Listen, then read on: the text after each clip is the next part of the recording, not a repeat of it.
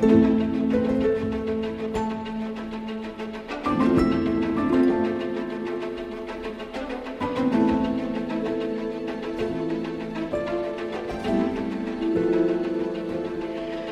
guys, welcome back to another episode of the Good Grow Great podcast. I'm Talia Toha, and this is 6 Degrees of Greatness. This is the segment on our podcast where we bring in 1, 2, or 3 people together from various different backgrounds, various different stages in their business, career, work, and life. Some people who are just starting out with what they're doing, others who are a little bit further ahead, 10, 20, even 30 years into what they're already doing.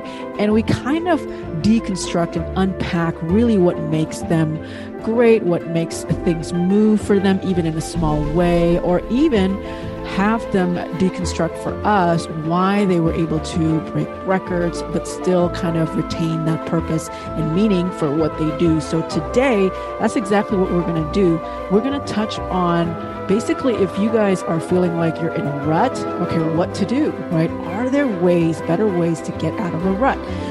If you're thinking about, okay, where should I start now if I'm hitting a plateau? There's too much to do. I need to be better at XYZ. My messaging is not landing, etc.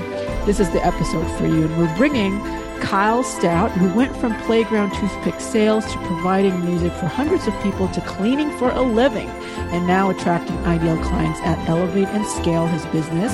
And he's going to be sharing ways that he attracted 100% of his ideal clients and waste less time in the time being. Now, key elements of messaging that your offerings have to also contain content and everything, so that you can sell without the sleaze. And Kyle's going to talk about that a little bit. And also he's going to share about how to deal with hundreds of people at a time.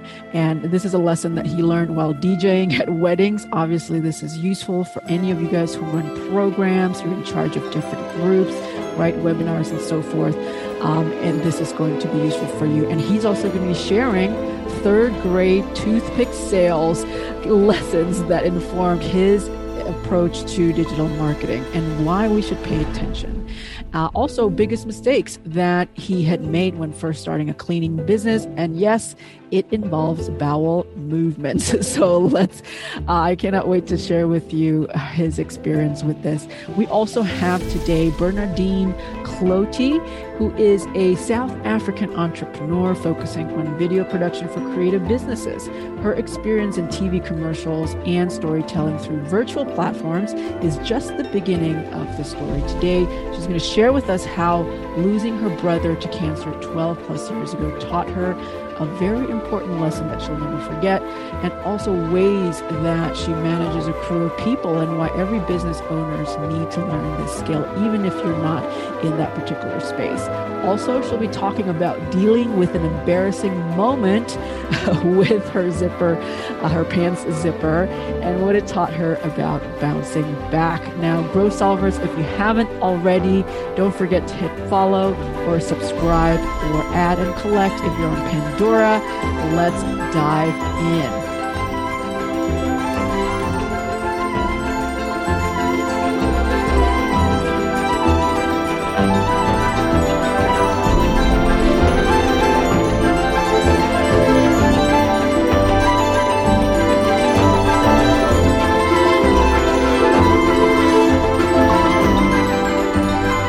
We have Kyle Stout and Bernardine Cloete here.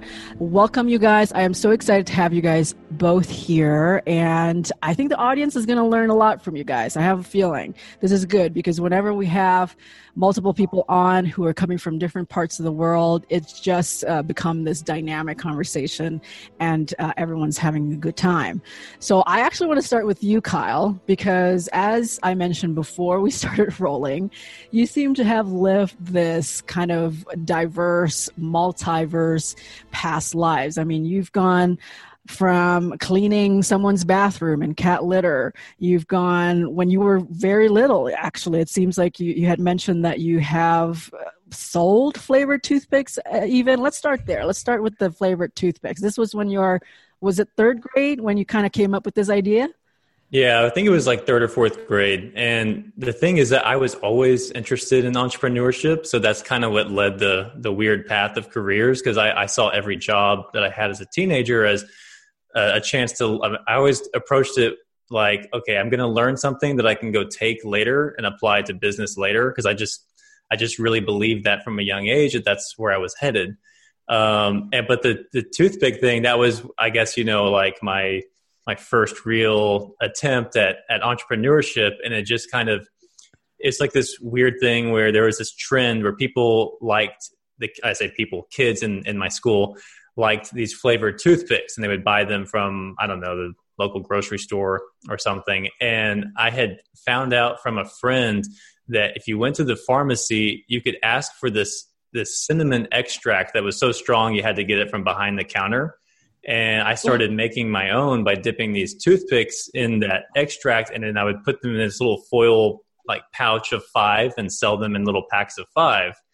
And it was actually a really popular thing. Everyone was buying them, and it was pretty fun. But then I got some competitors that came in, and they couldn't compete with how spicy mine were. So they started putting a bunch of pepper and Tabasco and random stuff, and they couldn't figure out my formula. And then kids started having allergic reactions to them, and then they all got banned from the school. So so it wasn't even your toothpicks; it was as you call. I love how these are third graders, and you guys are calling each other competitors.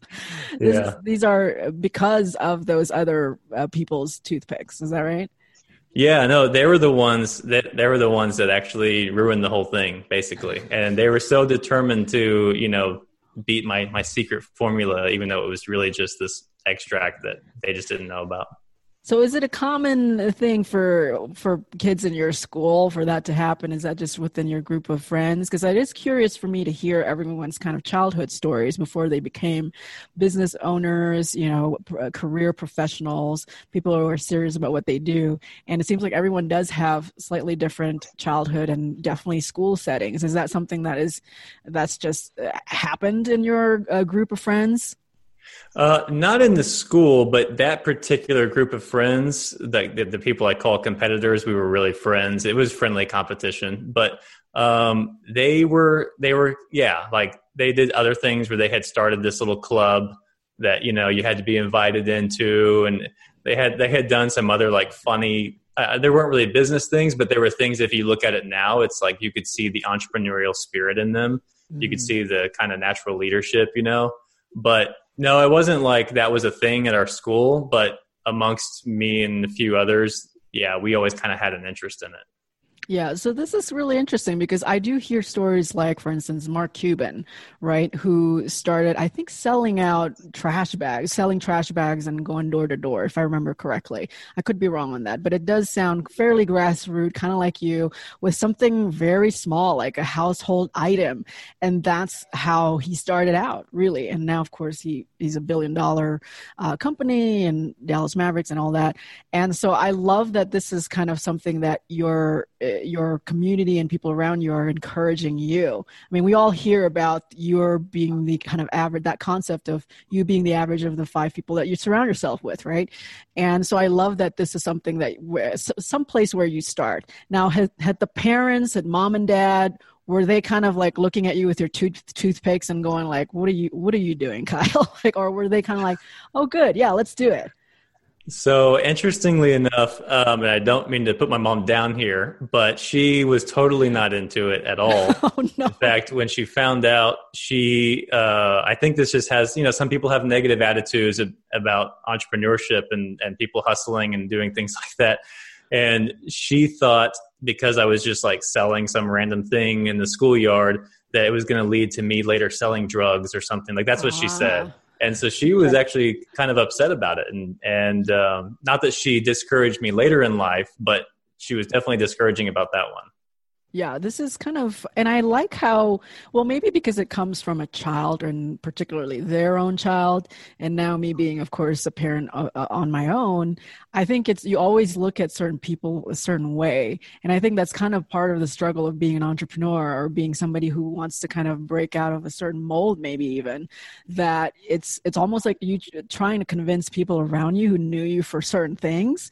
That's almost the hardest part, perhaps. I mean, of course, this is a mild example, not even something that I think a lot of people have faced in terms of, I guess, resistance, right?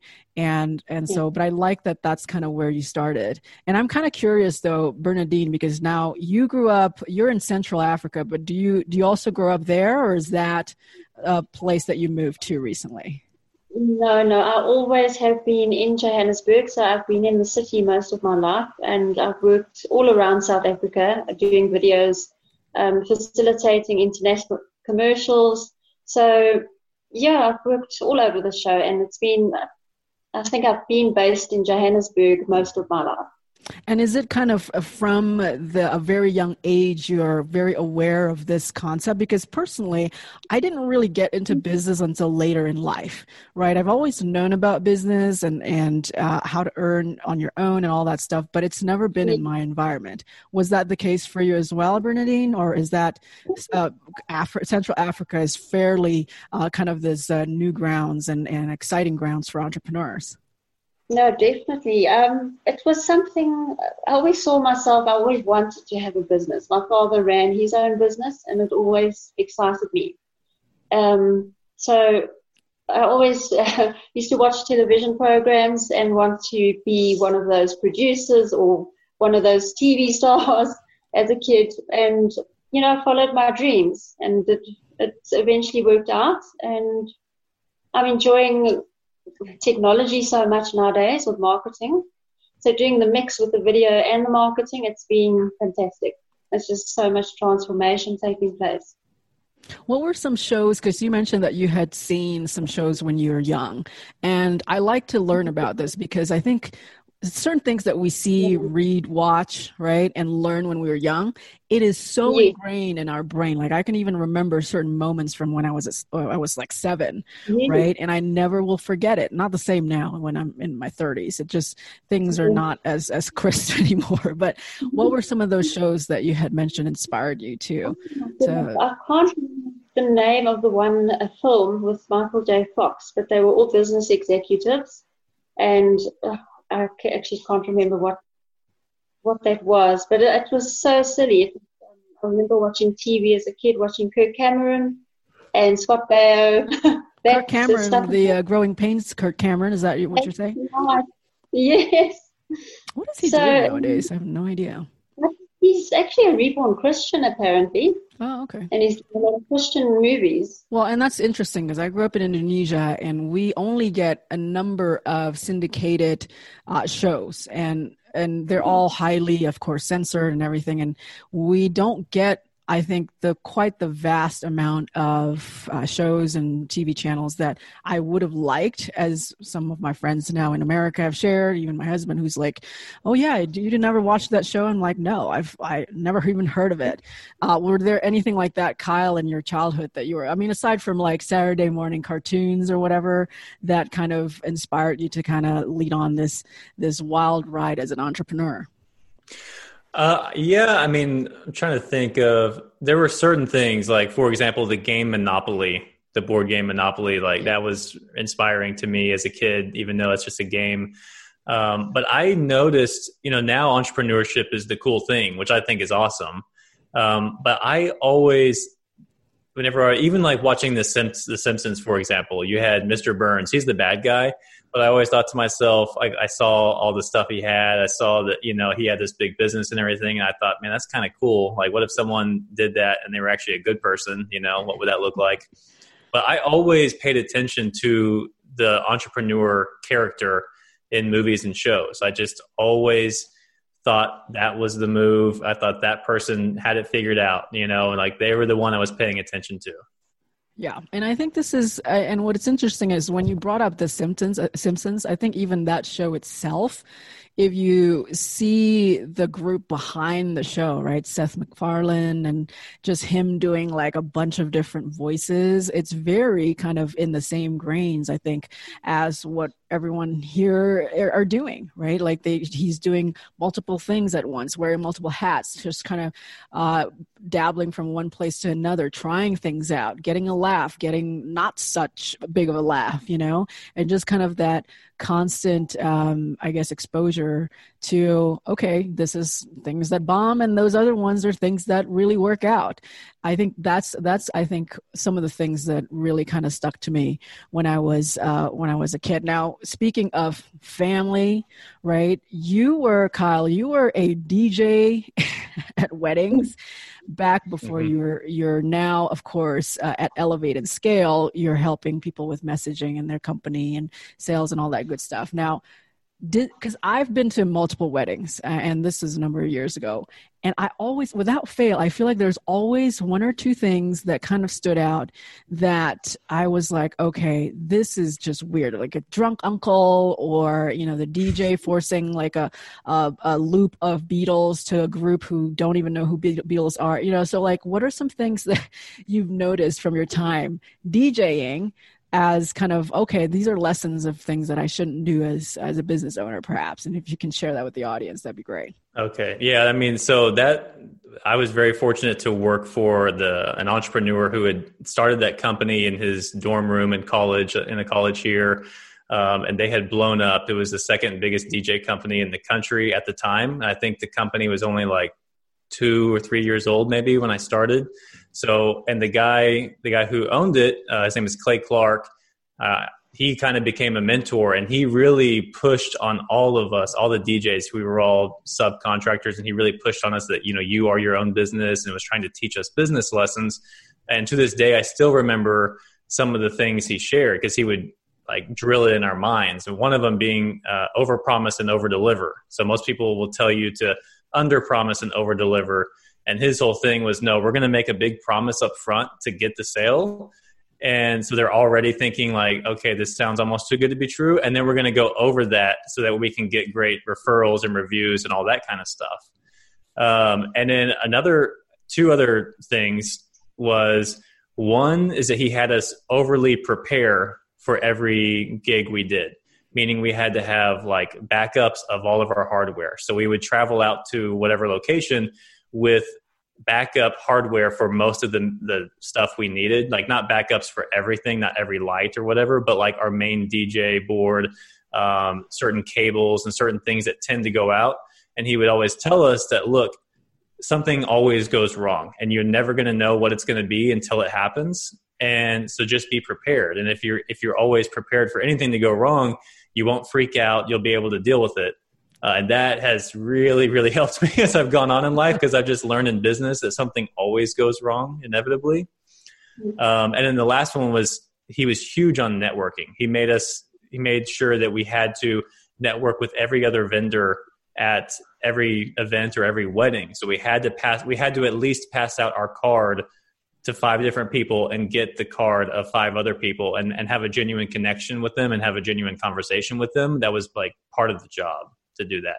And that's something that have carried with me as well, where you realize that a lot of these chance encounters with people, if you create a genuine connection and you start a relationship, those things play out, maybe even months or years later, but they lead to other opportunities, or you just maybe helping them out or something. And it's that I've found to be one of the biggest things to play out over the years. Yeah. And it's usually years, right? To your point, as far as, and I've discovered some of my biggest opportunities, even before I'm doing what I'm doing right now. Years ago, I remember realizing, oh my goodness, I had met this person 3 to 5 years ago on this random event or whatever, and from this person or whatever else it is. And at that point, there was no business relationship or whatever, work relationship, but then things start to unravel, and then, oh, you know what, I can think of that person and reached out to them or whatever. So it is really interesting that again and again, we have to be reminded that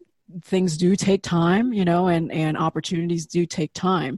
And I think to your point, though, as far as taking time, over preparing, I think, is definitely really important for, I think, particularly if people are just starting out, if people are just, the audience who's listening who might just be thinking of starting something new. That's totally cool because we don't know, right? You don't know at that point. But I am curious to hear, because Bernadine here, you do videos, right, for people and marketing and all that good stuff. And I've discovered that in video, sometimes you do encounter kind of that, and my family used to do a lot of kind of filming and directing, and those are scripted even. So if you're kind of doing all these videos for different people, what are some things perhaps that had happened when you're sharing this service to other people that maybe you're like, oh, that's going to take another, because of that noise in the background or whatever, that's going to take like another 20 minutes. And how do you kind of counteract that those types of situations? Goodness, we have our PAs, our production assistants, standing in the background, which we'll quickly get them on the walkie-talkie and tell them to go and do some crowd control, quieting down the people. Some things you can't really control, so sometimes you've got to stop filming and just pick it up again. But then you've lost. I mean, every bit of time, every minute is more money. So it's an expensive industry. It's actually crazy, but it's always troubleshooting. You always find a solution to everything somehow. Yeah, and you do work kind of you learn by fire sometimes, right? And yes, exactly. I think particularly in your space when you're filming and things happen, and this is just kind of to show people who are listening, and I know a lot of people who are listening are thinking about their content and what types of things to put out, right? Videos and all of these things, and how to kind of produce it in some ways, right? And it does sometimes take more than just yourself. I mean, Bernadine, you're talking about your PA.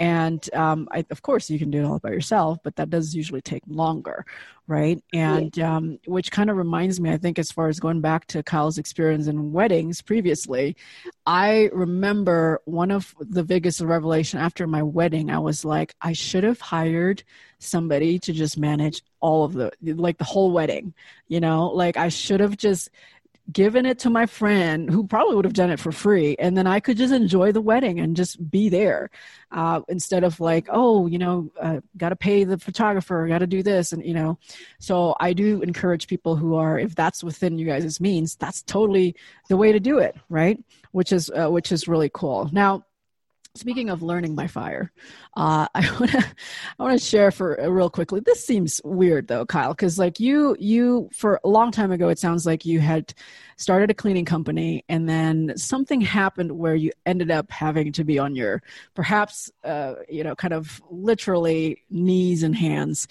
doing the dirty work. Can you tell us what is the story? Can you share a little bit more about this? Okay, yeah. So there was I would consider this a period of time where I had massive shiny object syndrome early. This was whenever I had been freelancing as a copywriter is really how I got into the digital marketing world. And I was just starting, trying to build my skill set, and I just love to test things like myself as opposed to just learning it. And a lot of people who had my skill set were doing something where they go start a local service business and they use their digital marketing skills to outmarket the existing competition. I thought, that sounds like a fun idea. I want to try that. So I decided to do that with this cleaning business in my town here.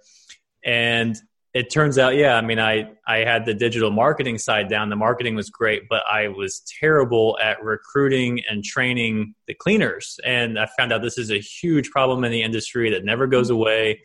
That every business in the industry deals with this. And especially in my market, it was just it seemed like the best people were taken. And long story short, I have this terrible job lined up, and the cleaning lady doesn't show up. She's no call, no show. And these people really needed it done that day. So, and I'm a big believer in that no matter what you do in any business, that you should be willing to do the lowest job in your business if you have to, meaning if you owned a restaurant that you're willing to sweep the floors or, clean the dishes or whatever. So I just looked at my wife and I was like, do you want to go? You want to go with me? Actually, she wasn't my wife at the time. And then so we did it, and it was the worst thing ever. I literally decided after that just to totally shut down the business not long after, because I realized this is not for me. Not you. Because it was, it was a kind of a sad situation, because it was a woman whose parents, their health had deteriorated a lot, physically and mentally. So they weren't able to take care of their home, and she had to travel a lot for work, and she had been gone. And long story short, this place was pretty extreme. Like if you've ever seen the Hoarder type of shows. Yes. Oh my goodness. Pretty. When I say pretty infested, I mean like physically huge piles of dead cockroaches, like in all the cabinets where their food was. And they actually had food in there they were eating still. Cat pee all over the place, bugs and rats and stuff. Anyways, so we're trying to clean. It was a huge task to try to clean through all of this. And I remember I had quoted the woman $500, which is kind of high for a home cleaning, but for this type of cleaning and how much time we put into it, by the end, it was actually really low. $1,000. But at the time, we needed the money. So it was like, look, we're going to have to do it. And after that, I realized, okay, from here on out, I'm not doing any business where I'm not willing, or I won't enjoy, or at least be willing to do any task in the business. And I actually like that takeaway. I think a lot of people, particularly when they're trying certain things, right, they then become a little bit prideful of I can do it, right? And they're not honest with themselves. So I actually appreciate the fact that you're honest with yourself and just be like, not doing this is not for me or something, right? And it's fine. It might be for other people, right? And I think this kind of like introspection and understanding of what are some things that you're willing to do and what are some things that you're not willing to do really does sometimes make or break really your survival, right? And I always notice, particularly from some of the big names out there in multiple different domains, whether that's entrepreneurship, filmmaking, all of these things, the best people who have this long life in their business, right, are really people who actually enjoy the process. And even if it's not all enjoyable, they don't mind it. They actually find it interesting, maybe challenging, maybe, or whatever. And that's something that they take value, right? And it's not just about the outcome, I think, which is interesting. And I still remember watching. This is interesting because Jerry Seinfeld, of course, the great comedian, he apparently sometimes would take 2 years to write one joke, like a 5-minute joke. And he was interviewed in one of the media outlets, and he was saying that he just happened to enjoy that creative process of figuring out what ticks, what doesn't, and all of these things, right? And I am curious, I think particularly in the filmmaking industry and production industry, Bernadine, is this something that called you, the process, or was it because of more kind of other things? Maybe it's people around you, like you've mentioned before. I think it definitely was the process. Absolutely. I had this clear goal and I needed to achieve it. And you've got to have clarity on your vision. It was something like putting a vision board up and making sure that I get to these goals. And having a clear vision and going after your dreams, I always say to my son, you've got to have your passion. You've got to feel passionate. If you enjoy it, go for it. Put everything you have into it. And if you believe in yourself, you will succeed. But you've got to work hard. Yeah, this is absolutely, I definitely can concur. I think similar to you guys, what I found is that if you can't enjoy that process, then the outcome becomes, it becomes even further, right? And you just feel so distant to your work. And I think that's why a lot of people maybe give up within the first year or 2 or 3 and 5, definitely. And it is really interesting to see what really makes people kind of, throw in the towel, which is also interesting. Now, we are always in the podcast, we're always kind of in the spirit of learning from all of these different domains and adapting and adopting it so that the audience and all of us here today, we can kind of go, oh, okay, Kyle's doing this, Bernadine is doing this. Maybe I can apply that to, whatever it is, photography business, dance business, whatever it is. And so I am curious because Kyle, as we mentioned, you have all these like really cool experiences. You mentioned that you had also dabbled in optometry, right? And you've learned some really particular skills from being in that space. And I think for me, what's interesting with that industry, one of my absolute favorite company is, and I've mentioned this in the podcast a lot, is Warby Parker, right? The big online retailer that allows for people to buy really great glasses for affordable prices, right? And they had created basically a possible way for people to just go online, pick up some cool glasses, and not have to pay at the end of the day $500, which I think is the most amazing model. And of course, now more and more people are doing it. And so, but it kind of made me ask these questions about, all right, well, what were those optometrists who had kind of maybe brick and mortar? What were some of the things that they were doing right, and maybe some of the things that they can still improve? Like, what are some things that you learned, Kyle, at your time being in that space? That's another one where I was very fortunate to work directly with an entrepreneur, an eye doctor who actually had a landscaping business before that. He had a big family and realized, okay, I need to make even more money. So he went to optometry school, became a doctor, and he attacked it. He didn't treat it like just a practice where he had the intention of him being the only doctor. He always had the intention to hire other doctors to work under him and him not doing the day-to-day.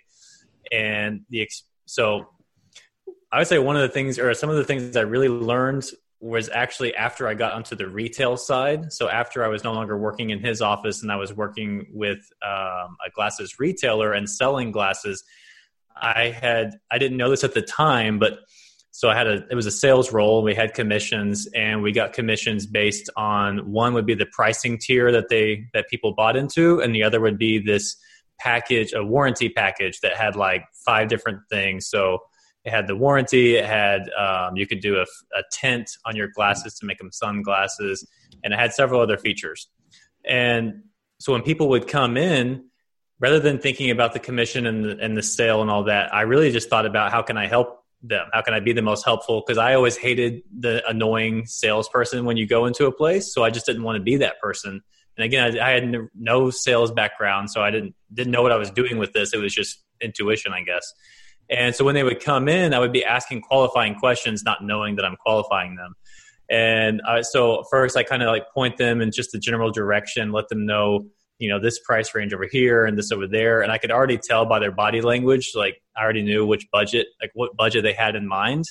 Yeah. And I would ask them questions based on like what their actual needs were for glasses. So I asked them, what do they do for work? And if they worked outdoors, or if they had like a job that was very labor intensive, I'd always push them to glasses that were really durable. And I would emphasize that fact. If they were more into like how they looked in the fashion side, I would push them to more fashionable frames and all that. So that is what I was doing there. I didn't realize I was learning just by practice techniques that we use in digital marketing all the time, whenever you're crafting a message, it all starts with the person you're trying to sell your offer to.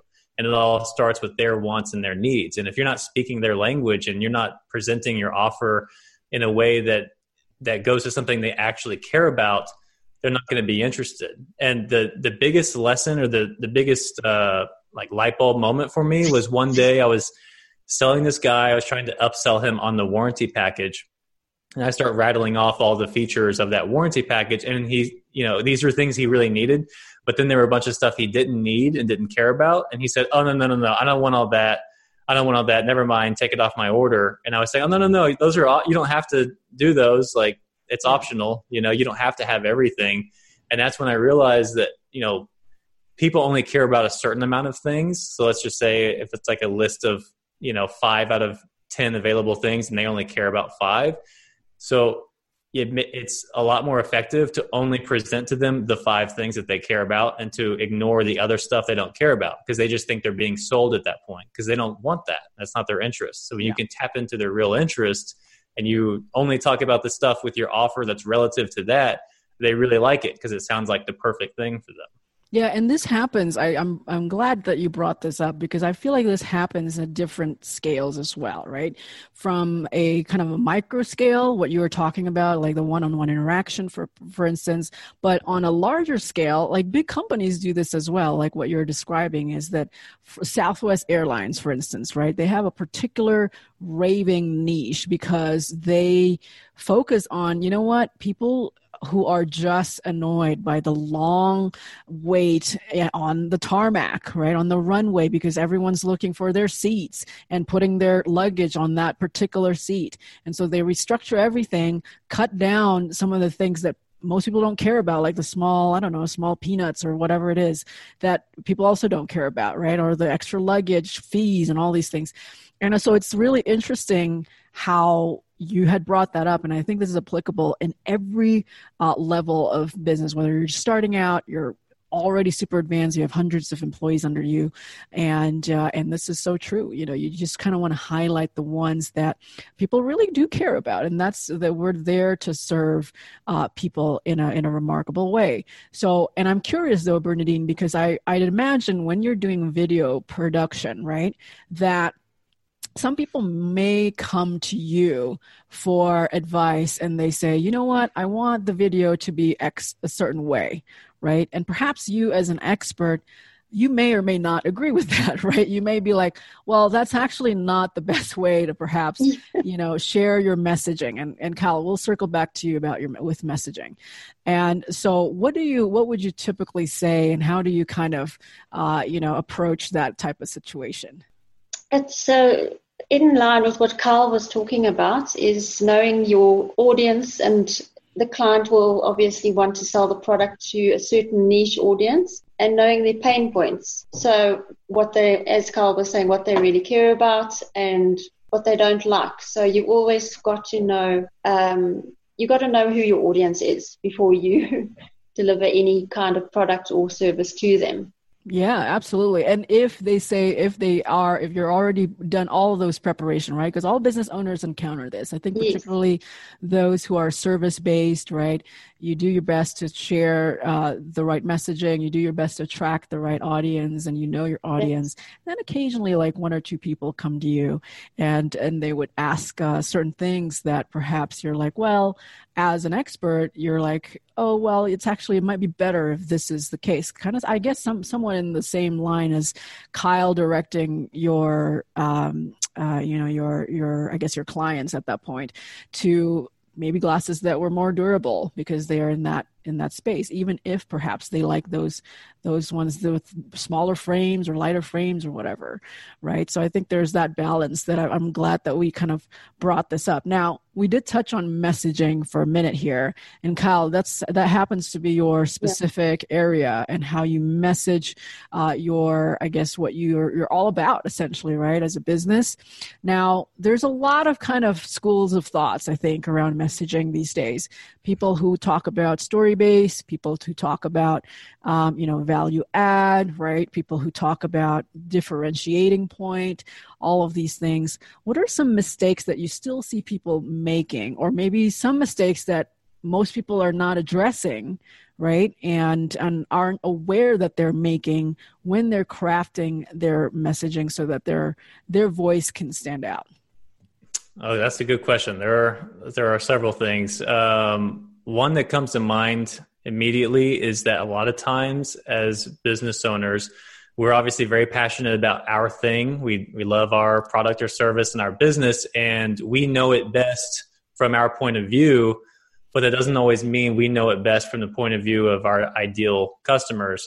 And a lot of times business owners are too reluctant to craft a message that they always want to lean towards what they like instead of focusing on what their ideal customers like. Or they do something kind of similar where let's just say they've had a certain type of customer in the past, but they want to, maybe they've raised prices. Maybe they want to expand into like a luxury niche or something.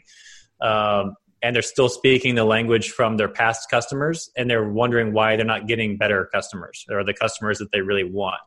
So that's a big thing, is looking at, okay, does this actually resonate with the people I really want to attract? Or am I just saying something that I like and attracting people who are kind of, similar to me, but that doesn't necessarily mean they're the ideal customers?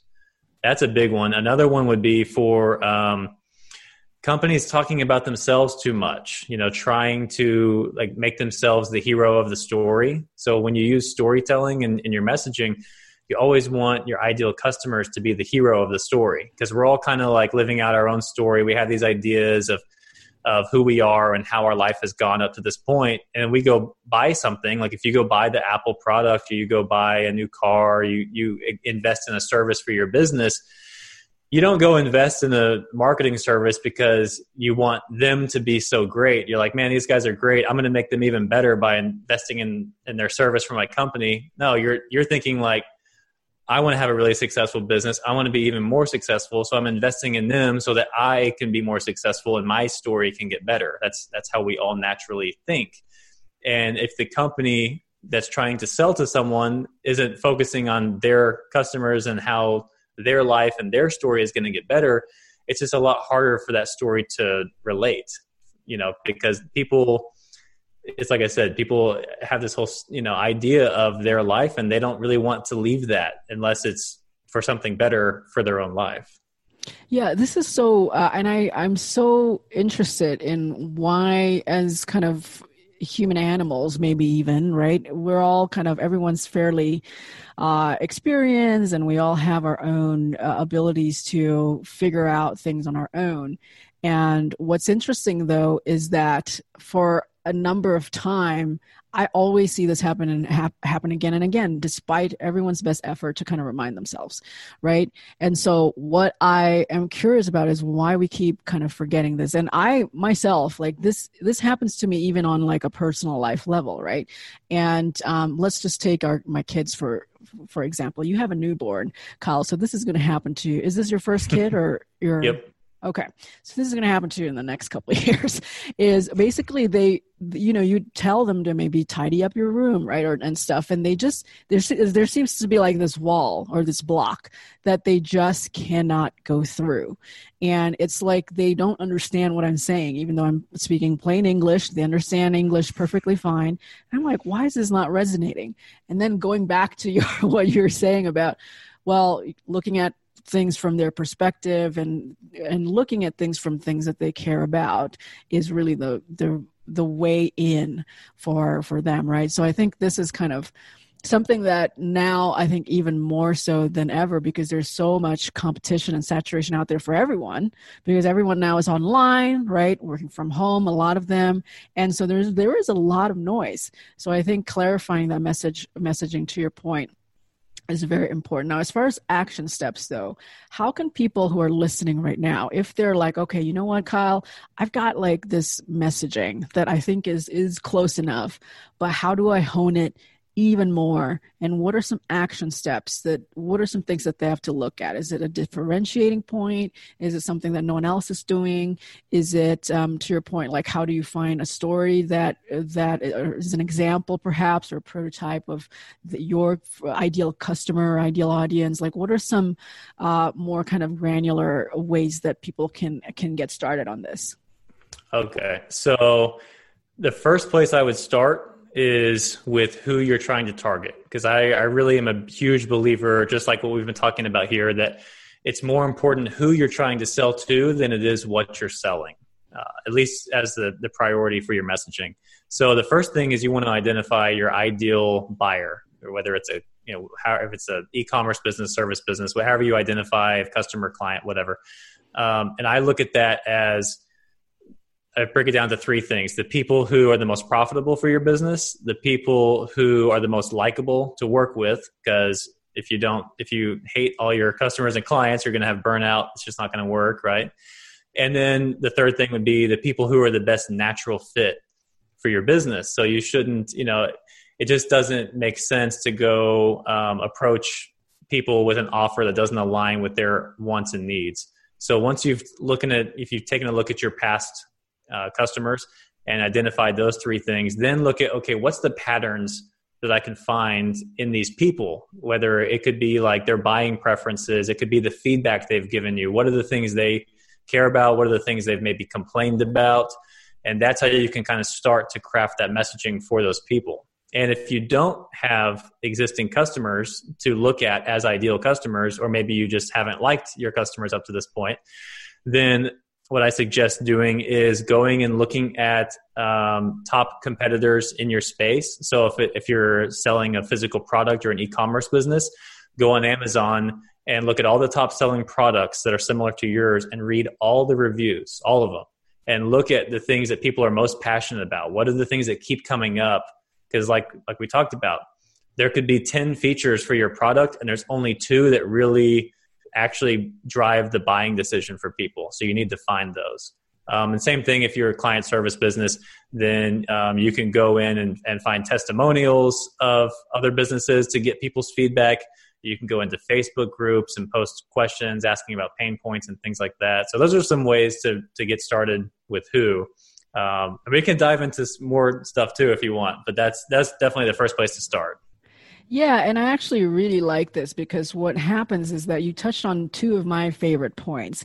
And those 2 favorite points are really the fact that you have to keep a balance between choosing your audience, right? Choosing your audience that you like to serve, because you do have to like them, but also researching what they need. I think most people just veer to one end or another. And whenever I talk to my students at Good Grow Great and, everyone who comes in and asks, okay, Talia, how do I start?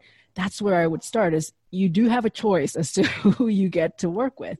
And most people are like, no, but I want everybody in the world. I'm like, no, that's not, you can't be everything to everyone, because look at just even our eating pattern. We eat different things. Like the vegetable doesn't try to be the carb, same thing with the car. Like the car is just from getting from one place to another. Not really for us to sleep in it, for 10 years, though some people do that, right? So you do have that choice is the first thing that you had mentioned. And in choosing your audience, who it is that you're wanting to serve. And then secondly, researching deeply before you dive in. And I think this is where I think a lot of people kind of forget and they assume certain things. And I remember talking to one of my students, and they had shared with me some of the objections that they think their future clients will have. And I knew kind of instantly that wasn't the answer, because I've heard from other spaces and other kind of market research that we've done that that's not their biggest pain point, so I don't know if they've necessarily done that research that you had mentioned. So I think I'm so glad that you brought that up, because people who are thinking of an idea, that's how you can test your idea, is bringing it out to people who you have chosen to serve, if you so choose to serve. And maybe after researching it, you decide, you know what, that's not my market. Kind of like how Kyle was doing the cleaning, and then after cleaning, we're like, well, maybe not. That's not something that I don't want to do. So it's fine, right? And that's kind of the fun process that we get to do. So I am curious though, because what I've learned, having grown up in different parts of the country, now living in US, and I do realize that there are differences in not just culturally, but also different ways that people start their business in different parts of the world. Now, Bernadine, you're in Africa, and I am curious, do most people, is brick and mortar still kind of the MO as it would in a lot of parts of the world? People kind of open up a store, or is everything moving online now where you are? Like, what are some of the climates there where you are? Absolutely, especially with the pandemic, everything is going online.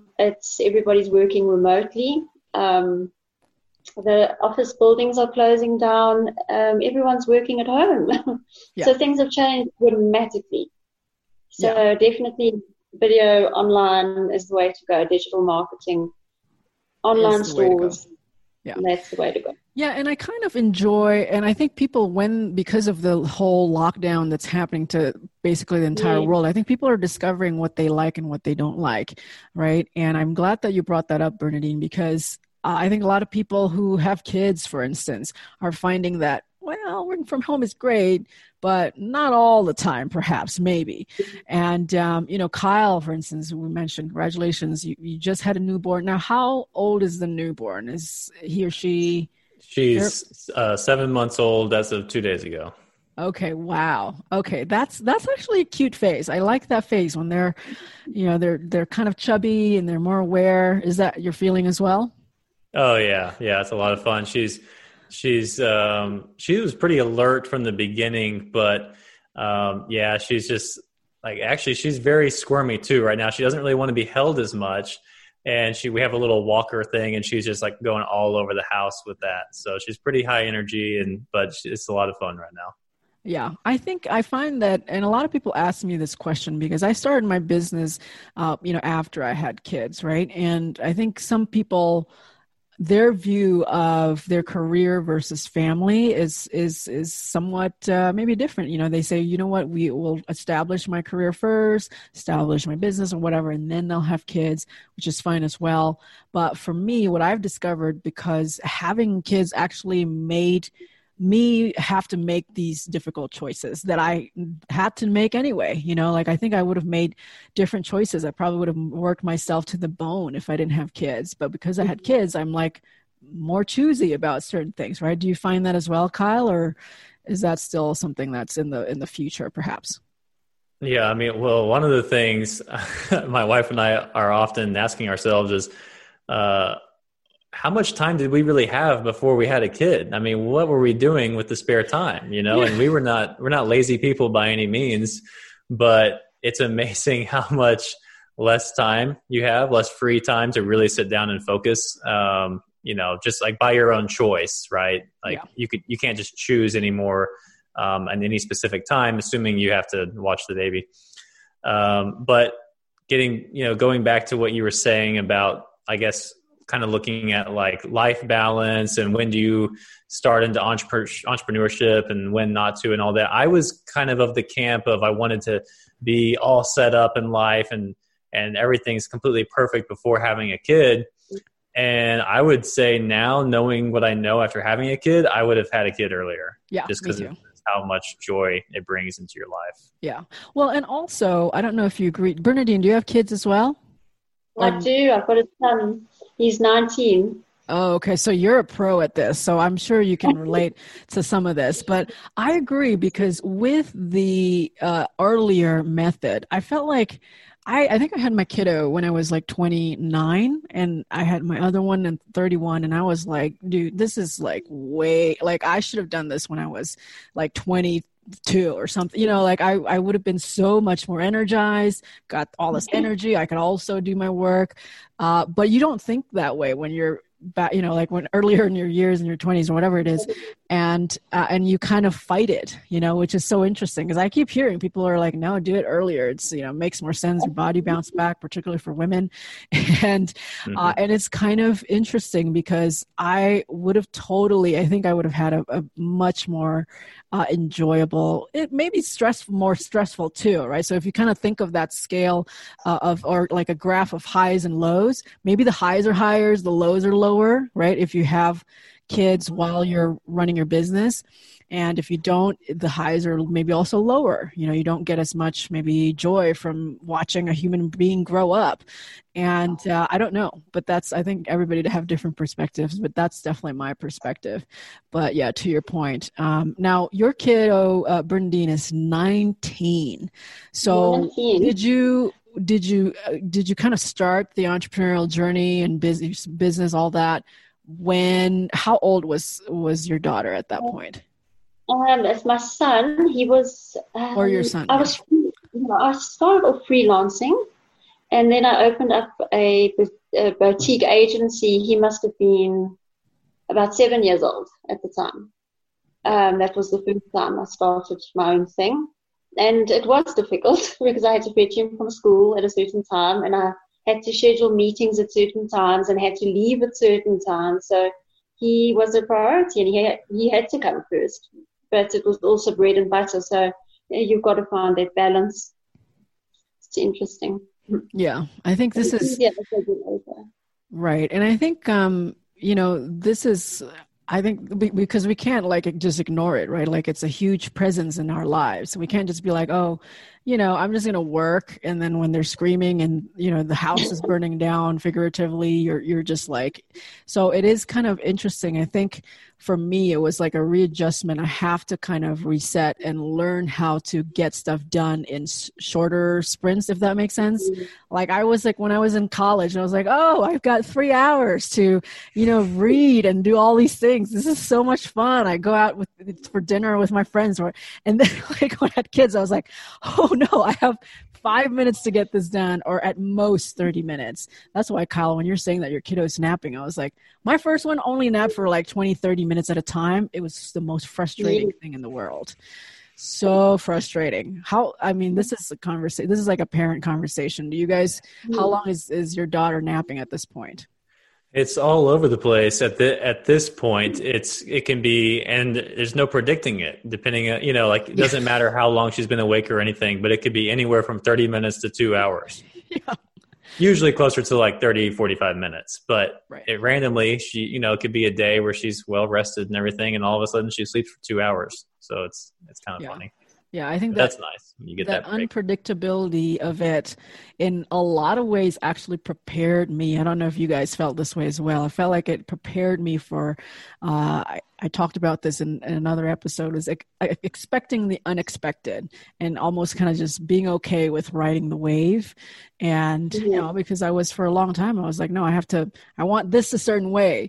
So, but that went out the window very quickly. Right. So now, Bernadine, and for all of these like parents who are aspirationally wanting to create something on their own, have this business, grow their business, whatever it is, and looking in the future, looking in the horizon to a very independent kid, what are some things that does your son enjoy that mom is, in producing videos? Does he care at all? Or what's some of the conversation there? He's also got the leadership qualities, I could say. He wants to be a business owner of his own. He's an athlete. It's totally different though. But he's, it's interesting. I mean, at his age, he's learning all about digital marketing and YouTubing and marketing himself as a soccer player online and that kind of thing. So it's amazing to watch. I mean, Gary Vee is one of our mentors. He's amazing. Yeah. So, yeah, absolutely. Yeah. And this is it's the way of life now. I think people who kind of avoid it would probably understand soon that this is something that people are doing. And it's just kind of ways that kids now relate to each other, understand each other, learn things, right? So we kind of have to understand where people are moving and people who we're looking to serve are moving. So Kyle, I am curious because speaking of athlete, and Bernadine, your son is in soccer? Yes. Okay. Speaking of athleticism, you were also an online fitness coach at one point. Mm-hmm. And I know some friends who coach people online, and I've heard about some of the challenges. What were some of the challenges for you when you were doing it that kind of popped into your mind right now? Because I think people, when they're thinking about trying something out, they want to know, well, what are some things that I can look forward to, and what are some challenges that I might want to watch out? Let me think. Challenges in like working with the clients or just in growing that space, right? The online fitness coaching, like, is that something that more people are, particularly now, right? Because everyone is trying to work from home. Is it something that you feel is more veering more towards online now? Is it something that has and probably will always be a brick and mortar kind of space and grounded in that area, right? Because that's a whole other thing. You have to get the space, you have to rent it, right? That's a whole other skill set, as you know. So walk us through, for the audience who's listening who has interest in that, walk us through what they can perhaps expect. Okay. Yeah. I mean, so I do believe there will always be a certain percentage of the market that wants to work with someone in person. And I think that there's actually a good need for that, because some people need, especially if they're older or if they're injury prone, They just need a safe way to train. So they need a partner to be there with them to spot them and to assist them on their form and everything. But as far as when it comes to like your actual programming of your diet and your training protocols and all that kind of stuff, really, unless you live in a market where you have access to the most knowledgeable people in your area, online really is the better way to go for the client in general, just because you can get access to really, really high quality coaches nowadays online. And that's probably the most intimidating thing about getting into that space, is that you are competing with people who are established experts for decades. I mean, people, this is an industry that's not going away anytime soon. And really, I would say it's just like, it goes back to the messaging thing. You have to know what type of clients you want to work with, and you have to talk about the stuff that's only going to attract them. So what I did is, because early on I had an issue of clients just not doing the stuff I told them to do. We'd go on our call and we'd have a weekly call and it basically like, I skipped these workouts, or I didn't follow my diet for, half the week. Part of that I think is because I was charging too little up front, so people weren't financially committed. But that's not always, some people, if they don't have a whole lot of money, that's not always going to be a factor, but that was a big part of it. But the other thing is I started changing up my content. So I got all my clients from Instagram, and I started basically saying things in a way that would only resonate with the type of people who I wanted to work with, meaning they had to already have the work ethic. I can't give them that. I can give them the other stuff. I can give them the plan. I can help them with the mindset stuff, because that's a big part of it. So I would create content, honestly, like a lot of times kind of making fun of people who didn't follow through. Like I talked down on not following through. I talked down on laziness, and I really talked up on discipline and all of that. And then so the missing factor for the people who related to that content, they already had the work ethic and the drive. The missing thing was information. They just don't know what to do. So that's where I came in. And I also would give away all the information. So a lot of people don't know this, but I would give away, like, I'm talking about everything besides, a one-on-one personalized me and you conversation. You can't give that away because you wouldn't know that has to be personalized. But as far as how I created the diet, how I designed workouts, I gave away all that information for free. And I found that the more I put that out there and the more I went into great detail, people were so overwhelmed by the detail that their reaction was kind of like, oh, this is a lot more than I thought. I don't want to mess with this. I'd rather you just do this for me. And that was like, those two things were the biggest impact for getting good clients. Yeah, this is very interesting, right? Because I think for people who are listening who are service-based, and there's a lot of people who are listening who are service-based, whether they're consultants, coaches, whatever, right? Doctors, even physical therapists, all these people. And it is so crucial to attract your ideal client, however it is that you define it, however it is. And going back to your point earlier on choosing people who you serve. And I think it's so important to kind of highlight this one more time and just underline it, because when you're talking about your ideal client, sometimes you're thinking, oh, you know what, we'll start with the lowest price, and that's how you can kind of, get people in. That works sometimes, but going to your example earlier, it actually sometimes attracts people who are not committed, which is kind of interesting. And this is something that we've also discovered with our team. And we're just kind of like, that's interesting. People who only pay X number of dollars don't actually use, because we actually want to share the material and actually have students who produce and have results, right? That's kind of the goal, is for people to be able to have these growth, right? Small or large, doesn't matter.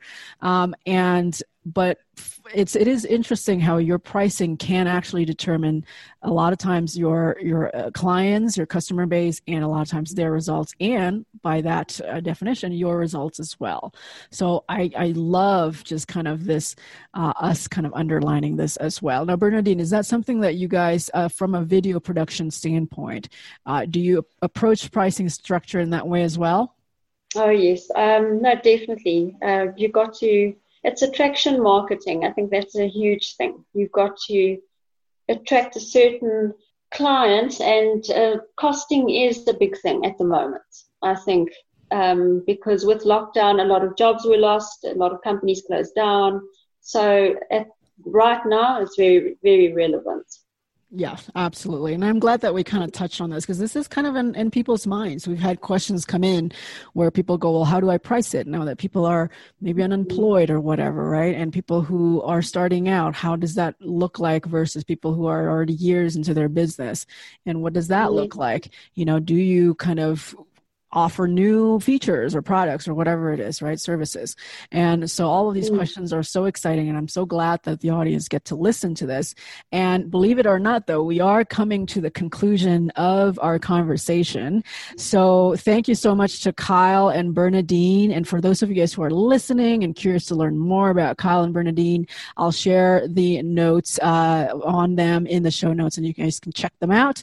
Don't forget to follow and subscribe. And until then, growth solvers, let's keep growing.